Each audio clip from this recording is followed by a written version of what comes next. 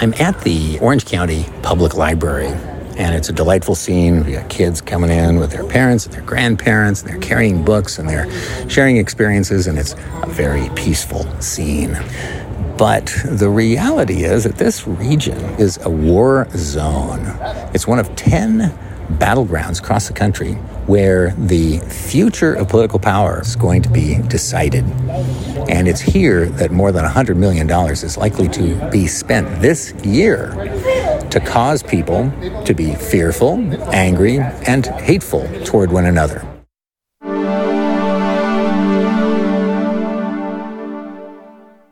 Hi, I'm Bill Shireman, and I'm here to disrupt the dividers, the political power brokers who spread their BS to keep Americans divided and the common sense majority silenced. This is a podcast for that silenced majority, the 70% of us who have not lost our minds. This is a place for us to gather. Conservatives, progressives, Republicans, Democrats, all of us decline to hate. We're here to talk, to work things out. My particular brand of self-abuse for the past 30 years has been shuttling between America's red and blue halves to try to resolve some of our angriest and most divisive conflicts.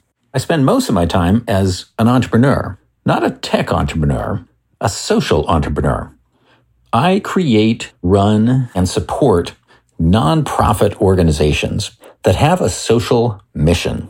I travel all over the country to do this, and it can be challenging. I put my body between Americans who seem to love to fear and hate each other.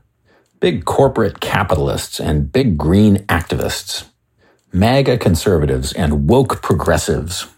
For 250 years, these two communities have been effective rivals of each other. The conservative protectors, grateful for the America we've created and wanting to protect it. And the progressive liberators, who love the America we promised to be in the text and subtext of our founding documents, as imperfect as they are, and who want to see those benefits offered to everyone. That is a healthy community. That is a healthy democracy. And those two Americas are not at war. This war is not between red and blue America. It is a war against red and blue America. And it is carried out by an industry you may not even know is an industry. It's the political industry. It's run by power brokers, most of them anonymous. And its work is carried out by lobbyists and communicators and pollsters and data analysts and politicians who spend their days as phone bankers dialing for dollars. The political industry is not the Democratic and Republican parties, though they do use them to their benefit. Their industry is about power, political power, and the money that power can extract from this enormously productive economy that Americans have created over the past 200 years. The core business objective of the political industry is to keep Americans divided, because so long as we are divided, we are conquered. There is no governing majority, and the political industry has free rein over managing the $4.5 trillion in taxes that we pay every year to the federal government alone. They get to take that $4.5 trillion and auction it off to interest groups, holding them also hostage to a system that demands that they pay to play democracy and all of us. Now, I have to emphasize that for 30 years, I've been looking to find exactly who the evil enemy is, and it's not out there. The political industry has no elected leaders, no permanent czars, no permanent executives, no board of directors. It is an amorphous power blob that exists separately from the people that populate it. We are all part of it. We are all victims of it, to greater and lesser degrees. Now, there are plenty of people that exploit it for profit, but they don't control it. None of us do. So for those who want a revolution, there's no one to revolt against. There's no top tier. There's no 1% to overthrow. This business model has to be disrupted by us, all of us. The political industry prospers by silencing the vast majority of Americans. They have divided us into two vast echo chambers, one on the left, one on the right. For those of us in the left echo chamber, the blue one, we get to hear every day the very worst of the very most offensive, hateful, racist, sexist, fascist voices of the far right. These are not actually representative of most of Red America. These are purists who actually can be useful in a balanced society as the holders of the core principles that the left and the right hold most dear. But in our political system, these voices are amplified, and the people who champion these principles are positioned as useful idiots. And yes, that's what they call them, useful idiots that power brokers on the left and the right can use to frighten the rest of us into banding together inside our blue and red echo chambers respectively, certain that while there are some crazies inside our silos, most of them are on the other side.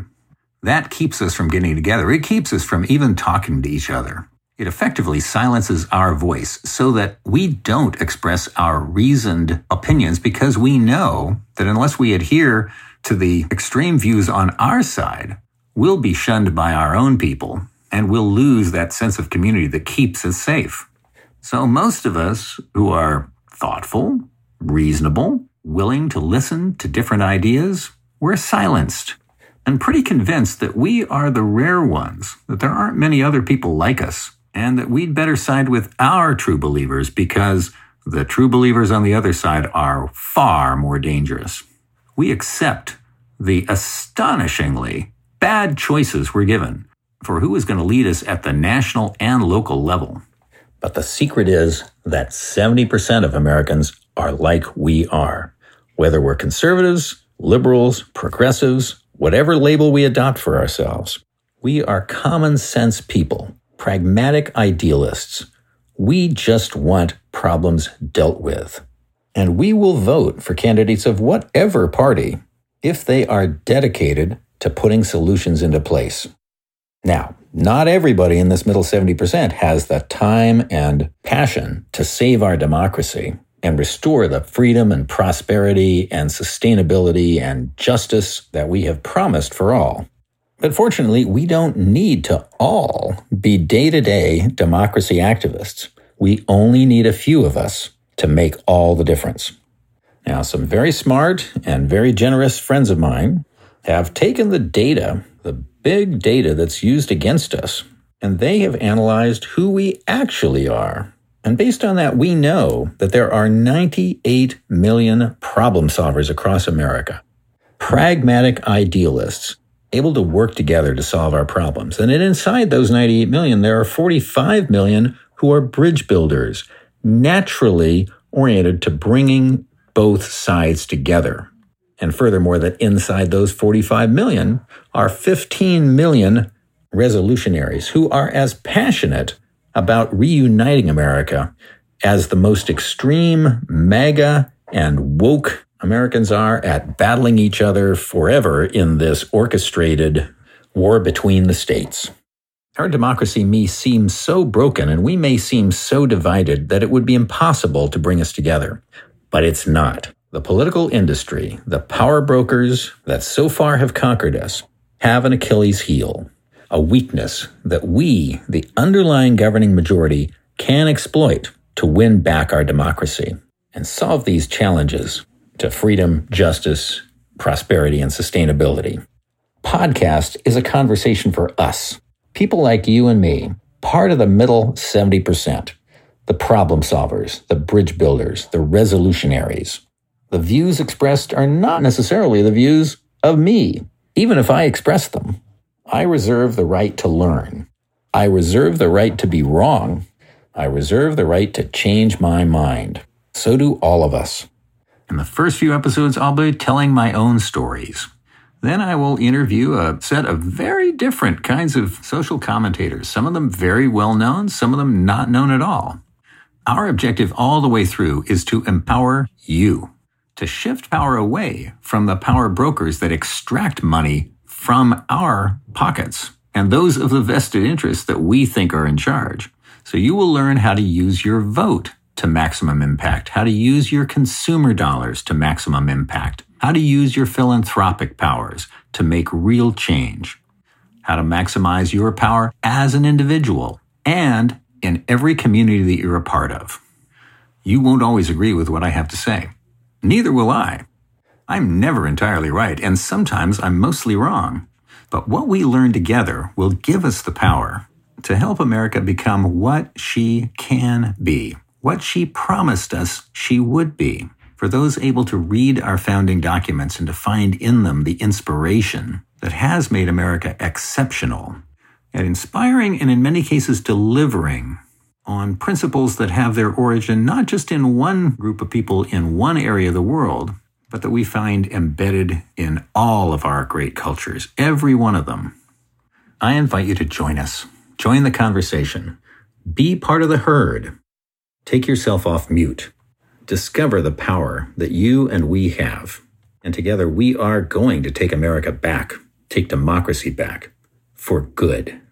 And that is not BS. But I am, and I'll see you next time.